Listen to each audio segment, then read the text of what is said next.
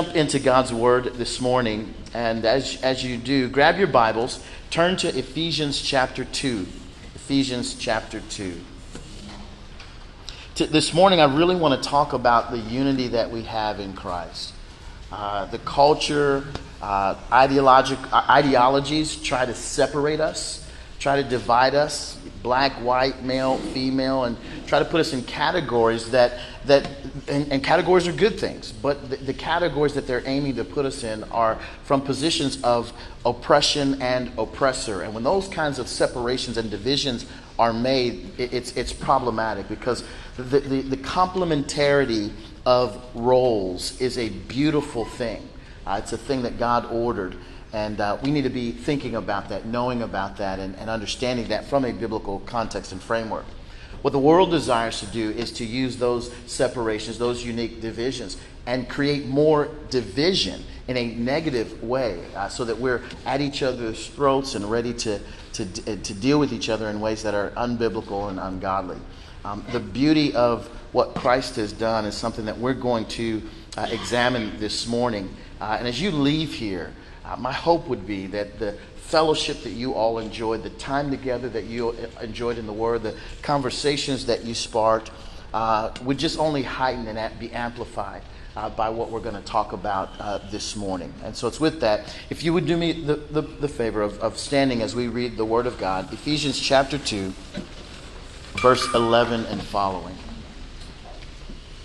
This is God's Word, and it reads this way: "Therefore remember that at one time you Gentiles in the flesh, called the uncircumcision by what is called the circumcision, which is made in the flesh by hands. Remember that you were at that time separated from Christ, alienated from the commonwealth of Israel, and strangers to the covenants of promise, having no hope and without God in the world. But now, in Christ Jesus, you who were once far off have been brought near by the blood of Christ. For he himself is our peace, who has made us both one, and has broken down in his flesh the dividing wall of hostility, by abolishing the law of commandments expressed in ordinances, that he might create in himself one new man in the place of two, so making peace, and might reconcile us both to God in one body through the cross, thereby killing the hostility. And he came and preached peace to you who were far off, and peace to those who were near. For through him we both have access in one Spirit to the Father." Verse 19. "So then, you are no longer strangers and aliens, but you are fellow citizens with the saints and members of the household of God, built upon the foundation of the apostles and prophets, Christ Jesus himself being the cornerstone, in whom the whole structure being joined together grows into a holy temple in the Lord. In him you are also being built together into a dwelling place, a place for God by the Spirit." As you're seated, you'll join me in prayer. Father God, we give you thanks and praise for your word. We're grateful for this revelation of the truth, of the unity that you enabled through the sacrifice of Christ on the cross. I pray, Lord God, that as we listen to this message, as we listen and read the word, that we will, even in heart, mind, and spirit, be united both one to another, and then understand more clearly our unity with you through Christ. We're grateful for that. I ask that you help me to clearly articulate what you've given me. I pray that you help these men to hear with extreme crystal clarity because of the work of your Spirit in their lives. We ask all this in Christ's name. Amen. Now, theologians throughout church history have found the letter to the church at Ephesus noteworthy. It was Martin Luther who kind of characterized it best when he said that this book, the book of Ephesians, is one of the best and noblest books of the New Testament. Today, men like John MacArthur and others have established their early days of ministry by walking their entire church through a study of this important book. This epistle to the church at Ephesus is really one of my favorite Pauline epistles. There are numerous reasons why followers of Christ really should enjoy the book of Ephesians. We're going through that right now. Good. The letter begins with a concise description of God's cosmic plan for salvation for sinful humanity. When it comes to the majesty, the vastness of God and his sovereign plan of redemption, nothing expresses that plan more clearly than the first chapter of Paul's letter to the church at Ephesus.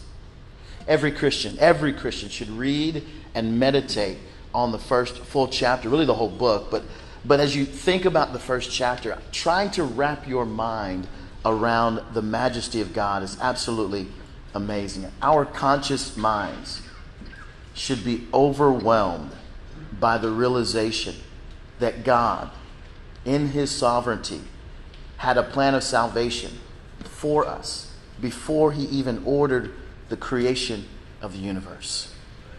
I mean, if you stop to think about that, I like to think about it in this way. God the Father knew that as he ordered creation, that Virgil Walker would be a train wreck mess, that he would absolutely be an insane individual apart from his intervention and grace, that I would lose it, that I would sin, that I would rightly deserve death, hell, and the grave. I would deserve it all. And that before he said anything, he crafted a plan to rescue me. And that same plan was created to rescue all of us who are called upon the name of the Lord, who have called upon the name of the Lord. And once that plan was in place, he then said, "Let there be light." That's an amazing thought to consider. As we consider the first chapter of Ephesians, it goes on to explain the triune nature of salvation. We often think salvation as a work of Christ in time for the purpose of living the life that we could not live, being faultless, being blameless, and dying the death that we rightly deserve for our sins against the holy God. And we absolutely should think about salvation in that way.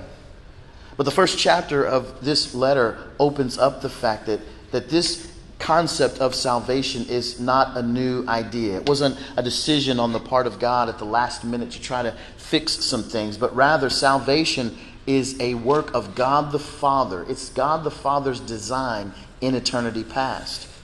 We see this in Ephesians 1:3-6. Salvation is a work of Christ the Son, redeeming man in time.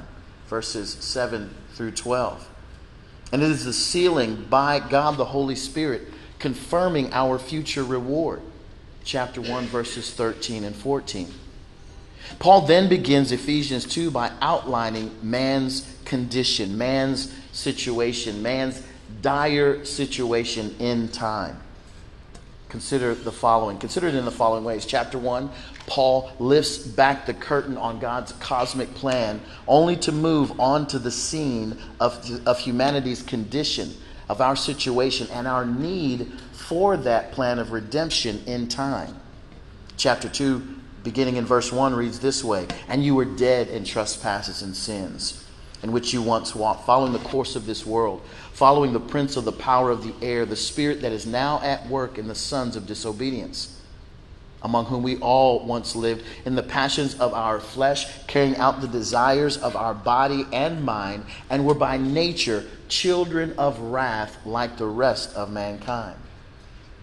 Paul writes chapter 2, we understand as a result of what that section opens up with, of our separateness from God. Our separateness from God. Paul declares unequivocally that we are dead in sins.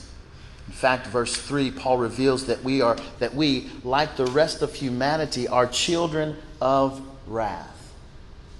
But instead of condemning all of us, all of humanity, with the death that we rightly deserve for our sins against a holy God, verse 4 opens up like the sunbeams through a very cloudy, rainy day when we read the words, "But God, being rich in mercy, because of the great love with which he has loved us, even when we were dead in our trespasses and sins, he made us alive together with Christ. By grace you have been saved." This is a profound thought. It's one that often we may, if we're not careful, take for granted. What we deserved was hell. What we deserved was God's wrath poured out, but that's not what we received. We received the grace of God, who is rich in mercy. This immense love is far more than a warm sensation running down God's proverbial spine. This love is demonstrated by God the Father in the sending of His Son, and it is offered to us by grace through faith, not of our own efforts, but as a gift of God. And this gift of salvation restores us in right relationship, both to God and to one another. With that context in mind, I want us to turn to the section that we're opening up this morning, where Paul begins with the transitional word, therefore. Therefore, after we've grasped and wrapped our mind around all that was written before, we have the transition, therefore. Paul moves on to describe the next stage of our comprehension in relation to the previous points made. He writes this, therefore, remember that at one time you Gentiles in the flesh, called the uncircumcision by what is called the circumcision, which is made in the flesh by hands. Remember that you were at that time separated from Christ, alienated from the commonwealth of Israel, and strangers to the covenants of promise, having no hope and without God in the world. However, before we walk through the central point, I want to, for those of you who are kind of taking notes, I want to kind of lay out where I'm going here as we run through this section. Point one that I want to make is I want to make the point that Paul is making, and he's challenging us. He says, remember who you were. We're going to look at that in verse 11. We're going to remember who we were, who you were. Verse 12, we're going to remember where you were. This is more than just about location. This really is about our distance, our separateness from God. Verse 13, 14, and following, we're going to rejoice in what God has done. We're going to rejoice in what God has done. Remember who you were, verse 11. Remember where you were, verse 12. And remember to rejoice in what God has done, verses 13 and 14. In order to grasp the change of the depth of our predicament, Paul begins verse 11 with therefore. Remember who you were. Why does Paul want us to remember who we were? Well, it's often we're easily persuaded by what we're seeing and experiencing in our immediate context. It's very easy for us to forget who we were. We live in a culture who's constantly telling us about right now and embraces things like the social media culture. And when I'm in a room of men and women, I'm often talking about what we do in our social media platforms. For the women have a tendency to use these filters for their selfies, right? They've got all this color. My wife tried this at one point. She sent me this picture of her with these lips that were extra, and I'm going, what in the world are you doing? I think she thought it was attractive. I was going, babe, that is not good. It's not a good look for you. And then, I wondered why dinner wasn't fixed and things didn't. Sometimes honesty can cost you, so it is what it is. But we're always trying to fix ourselves. Men do it through kind of what we do. We want to make it sound more important, right? So when I came on with G3, it was director of operations, and I said, you need to put executive on that. You need to put some title on that, and so they accommodated me and let me kind of come in at that level. We're always trying to make things look a little bit better or shinier or brighter than they actually are. Paul wants us to remember who we were, not for the mere fact of impressing other people, but to, as a result of remembering who we were, we then recognize what God has done on our behalf. Remember who you were. Now, while people in Paul's day didn't have the benefit of, or the curse rather, of social media, the human condition is no different today. Without the mirror of God's word being utilized to remind us and fellow believers of who we were, our natural proclivity to assess who we are with little judgment, while simultaneously looking at others through a big magnifying glass, is absolutely what we do. if you recall who you were, you'll be able to completely appreciate what God has done in ransoming us, in redeeming us, and returning us to a position that we actually do not deserve. And that position is solely based on His goodness, not ours. When we look at the world in which we live, very few individuals can deny the absolute depravity of the human condition. Most people, however, are unable to admit the depth of evil that exists in our own human hearts. Paul encourages this kind of self-reflection in this verse. One of the things that I enjoy about being around men is that we are truth tellers. We normally, at least for others, I'll tell someone the truth about their situation. They're most likely will tell me the truth about my situation. It's in these kinds of environments that we're able to kind of take the mask off, put down the bravado, and just be real men.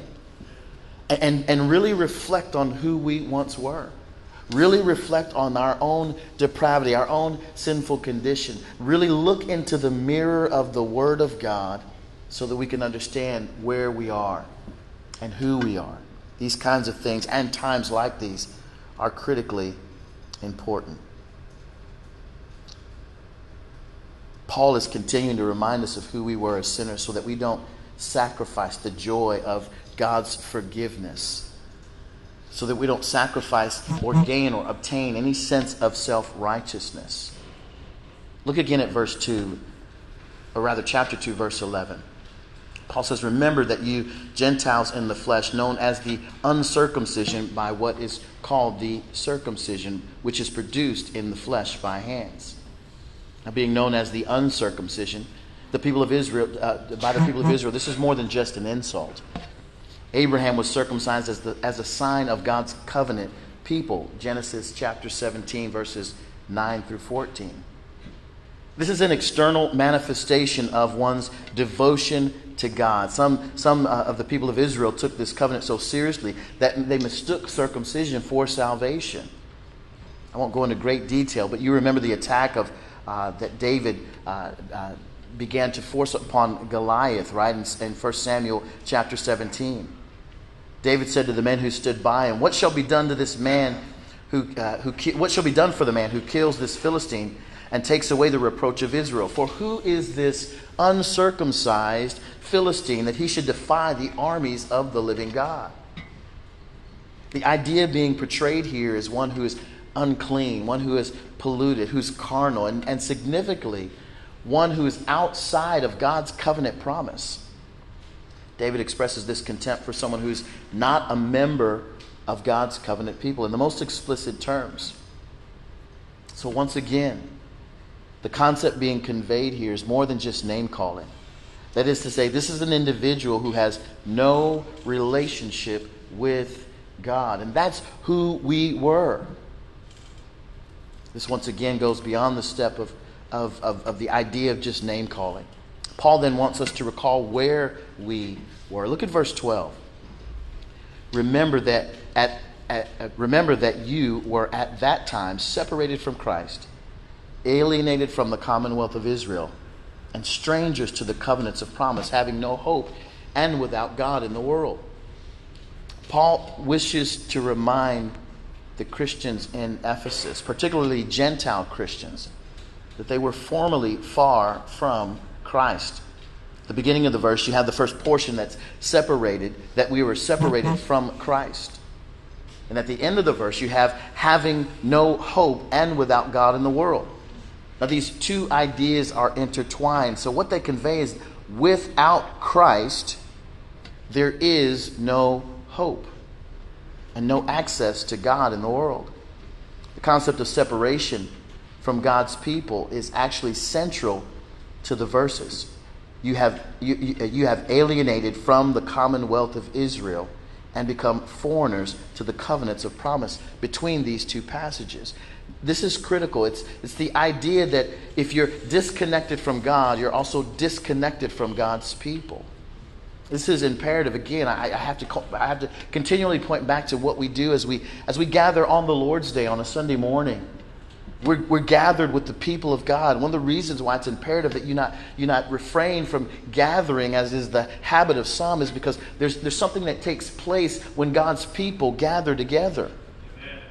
You men have felt that sense as you've gathered with one another, as you've sat at the table and broken bread. It's been awesome for me just to sit and listen and interact and engage with each and every one of you as the time has presented. Me coming from Georgia, from Atlanta, by way of Omaha to here. Here's the most powerful thing about that. Because wherever I land, if I'm in a mix of the gathering of God's people, I'm with family. I'm with the family of God. I can sit down and break bread with those whose faces may not be familiar to me, but whom I share a oneness in our faith and through what Christ has done. And the joy that comes from that is amazing. Listen, man, it is everything that the world wants to recreate apart from God. And we have it. As a result of that, we should have great joy as we wage war against those who would raise up their ideas against the knowledge of Christ. These kinds of things are incredibly important. Allow me to kind of unpack these 2 points. First, our isolation from God. This section of Scripture talks about how we're separated from Christ, alienated from the commonwealth of Israel. Let me walk out the significance. The significance with the aspect of being separated from Christ is that Christ is integral to everything. He's integral to everything. When you comprehend who Christ is, you begin to realize the gravity of our separation. Let's consider the enormity of that separation for just a moment. John chapter 14, verse 6, Jesus said, "I am the way, the truth, and the life. No one comes to the Father except through me." Colossians chapter 1, verse 15. He, that is Christ, is the image of the invisible God, the firstborn of all creation. For by him all things were created in heaven and on earth, visible and invisible, whether thrones or dominions or rulers or authorities. All things were created through him and for him. Ephesians chapter 1, verse 22. And he put all things under his feet, that is Christ, and gave him as head over the church, over all things to the church, which is his body, the fullness of him who fills all in all. A very familiar passage for you. John chapter 1, verse 1 says, "In the beginning was the Word, and the Word was with God, and the Word was God. He was in the beginning with God. All things were made through him, and without him was not anything made that was made. In him was life, and the life was the light of men. Light shines in the darkness, and the darkness has not overcome it." This is Christ, the preeminent one, the prophesied Messiah. This is Christ, the greater prophet, the Lamb of God, the one who takes away the sins of the world. This is Christ. He is the King of kings. He is the Lord of lords. This is Christ. He is the Alpha, the Omega, the beginning and the end. Apart from him, no light dawns. Apart from him, nothing holds together. Apart from him, the whole known universe collapses upon itself, folds back into the nothingness that it was before he said, "Let there be light." This is Christ. Earlier I mentioned that our separation was in 2 ways. One, our separateness from God, and secondarily, our separateness from God's people. The Jew-Gentile distinction was significant during the first century, and it could not be more amplified than it was as these two groups worshipped. Even as those who were considered those who loved God, those who were faithful followers of God, though not Jewish, tried to worship. Amplifying this idea even in worship, Paul speaks to the fact that Christ removed the dividing wall of hostility. You'll see that in verse 14. The dividing wall of hostility. In part, this is a reference to temple worship. In part, in the temple, the Jews literally had a dividing wall that separated Jews from Gentiles in their fellowship. In the temple, you had the court of separations. The court of separations, you had the court of the priests, where only the male tribe of Levi were permitted. You had the court of Israel, where only Jewish males were permitted. You had the court of women. Any Jew could enter, but no woman could go beyond a certain point. And then 5 steps down from the level of the Jewish courtyards, there was a 5-foot high stone barrier that extended all around the temple enclosure. Then down another 14 steps to the level known as the court of the Gentiles. Now, according to Jewish historian Josephus, the wall dividing Jews and Gentiles was marked at intervals by a stone inscription stating that no foreigner was permitted to enter the Jewish synagogue enclosure upon the penalty of death. The statement read as follows, quote, "No foreigner may enter within the barricade which surrounds the sanctuary and enclosure. Anyone who is caught doing so will have himself to blame for his ensuing death." Remember who we were. Remember where we were. Again, this is separation from Christ. Verse 12 again. Remember that you at one time were separated from Christ, alienated from the commonwealth of Israel, and strangers to the covenants of promise, having no hope and without God in the world. The point being here, men, is that if we understand who we were and where we were, when we understand what God has done, we will absolutely rejoice. So let's rejoice in what God has done. Verse 13. But now, in Christ Jesus, you who were once far off have been brought near by the blood of Christ. So we look at verse 13. We have the 2 words that are the light of the dawn that I mentioned earlier. But now. Your condition was tragic. You were condemned. Your condition was over. But now. If you remember earlier from verse 4 where Paul writes, but God. Go back and look. But God in verse 4. But God, being rich in mercy because of his great love with which he has loved us, even when we were dead in our trespasses, he made us alive together with Christ. By grace you have been saved. And now here the good news of the gospel is that Christ has brought those who were far off, has brought them near. Verse 13, but now in Christ, you who were once far off have been brought near by the blood of Christ. This is good news. At the outset, I mentioned the fact that the gospel is not some new idea that God figured out after he looked and noticed that we had abandoned our post. This was a promise through Scripture. Acts chapter 2, verse 39. The promise is for you and for your children and for all who were far off, everyone whom the Lord calls to himself. Verse 13 says that you were brought near. But how were you brought near? How were you brought near? According to our text, we've been brought near by the blood of Christ.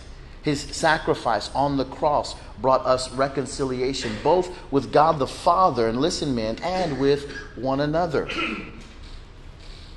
As I mentioned, this separation was not an imaginary separation. It was real. Our separation from God was when we were in our most dire condition. And how was it abolished? It was abolished by the blood of Christ. It was not abolished by the legislation or a government entity. It was not abolished by a march on the streets. It was not abolished by a rally or a riot. It was not abolished by a Supreme Court decision or a presidential proclamation.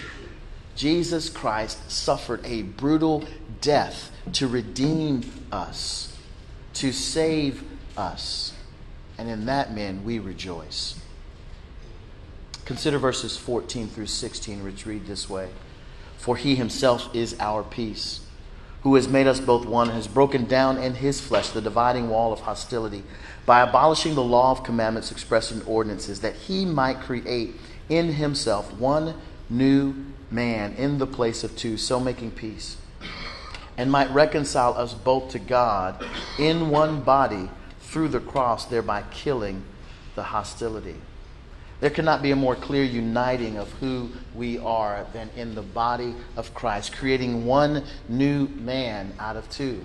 As I travel around, I hear, you guys know with Just Thinking, I deal a lot with issues of social justice, right? And I'm hearing people call for racial reconciliation. This is, in my estimation, this is farcical. It's a farcical idea. to begin with, if we're talking about biblical language, as I mentioned last night, there's only one human race. But if we were to grant them the idea that there were two separate races of people, my question is always this: who's going to be the race representative for my people, the blacks? Who's going to be the race representative for the whites? And where are they going to go and work out these issues? And then how are they going to get the message back to all of us that everything is now fixed? Yeah, it's laughable. It's foolish. It's a misnomer. Anytime you hear racial reconciliation, your antennas should go up. And you should appeal back to this text of Scripture that tells us we've been reconciled in the body and blood of Christ. There's only one reconciliation that takes care and covers it all, and that is this reconciliation through Christ and the blood of his cross. And I emphasize that point so that as we leave here and we are caught up in our various areas and we begin to hear the kind of language that has the natural tendency to divide us, man, we appeal back to what Scripture says and know that on the Lord's Day as we gather, we're gathered with the full family of God at our local church. So we follow the text in verses 17 and 18. We find the outcome intended by God the Father. Let's begin reading in verse 17. And he came and preached peace to those who were far off and peace to those who were near. For through him we both have access in one Spirit to the Father. John Calvin in his commentary said the following. He said this, quote, "All that Christ has done towards effecting a reconciliation would have been of no service if the gospel had not proclaimed it. And therefore, the fruit of this peace has now been offered both to Jews and to Gentiles. Hence it follows to say Gentiles as well as Jews was the design of our Savior's coming, as the preaching of the gospel, which addressed indiscriminately to both, make abundantly manifest." End quote. How do we execute this reconciliation? How do we from this room go into our spaces and places and impact the rest of culture and seeing them reconciled to God and to man? You men know it is the proclamation of the gospel. There's no other magic bullet. There's no other reconciliation course. There's no other racial reconciliation opportunity. It's through the proclamation of the gospel. The other night I was in Omaha, Nebraska, and had an opportunity to kind of walk people through. You ask an individual who's not well churched, where biblical illiteracy abounds, you ask them what the gospel is, you will get a variety of different answers. Well, the gospel is Jesus. And? Well, the gospel's the good news. Well, what's that good news? Well, the gospel is, I go to church. Okay, let's pump the brakes on that. Well, the gospel is, I promise you'll get all kinds of answers. And so it was while I was there, I wanted to make sure that everyone in that room understood what the gospel is. So I said, listen, the gospel is simple. It is the life, death, burial, and resurrection of Jesus Christ for the forgiveness of sins. The gospel is the life, death, burial, and resurrection of Jesus Christ for the forgiveness of sins. The gospel is the life, death, burial, and resurrection of Jesus Christ for the forgiveness of sins. I told the group there, as you leave this place, there is no other message that has the weight, the eternal weight and magnitude of the proclamation of that good news. That good news being the life, death, burial, and resurrection of Jesus Christ for the forgiveness of sin. You men are well churched. You men know what the gospel is. But I was in that place ensuring that those who were in that room did not leave without repeating that with me. So that by the time we left that place, I had probably said that phrase more than 15 to 20 different times. So that no one left there mistaking any other message than the true message of the gospel. Why is that important? It's because it's the only message that saves. It's the only message that reconciles us to God and to one another. It is absolutely what the world craves. Unfortunately, as we talk about the world, like Aaron, who provided Israel with a golden calf, far too many outside and inside the church are adopting a substitute religion, believing that they hold the real thing. However, as opposed to going through that, I want to focus on the finished work of Christ. Look at verses 19 through 22. They read this way. Having known and understood all that came before it, Paul writes this: So then, you are no longer strangers and aliens. Listen, men, but you are fellow citizens with the saints and members of the household of God, built on the foundation of the apostles and prophets, Christ Jesus himself being the cornerstone, in whom the whole structure being joined together grows into a holy temple in the Lord. In him you're also being built together into a dwelling place for God by the Spirit. Even as all of the previous section is true, we're still being built in. There's still sanctifying work to do, even amongst the brothers, so that we grow into a dwelling place for God by the Spirit. If this is you and you are in Christ, this is absolutely true of you. If you've clung to the cross of Christ, you indeed have been reconciled by the finished work of Jesus Christ. But if you are here, maybe you're a guest or a friend, and you have not experienced reconciliation with God through the repentance of your sin and placing your full faith in Jesus Christ, I would encourage you not to leave this place having done so. I would encourage you to, having heard the message of the gospel, the life, death, burial, and resurrection of Jesus Christ for the forgiveness of sin, that this would be the point in time at which you would come to a saving knowledge of Jesus Christ. That God the Father, in his sovereignty, would love us enough to craft a plan prior to saying, "Let there be light," to ransom and redeem you, knowing that each and every one of us would absolutely mess things up.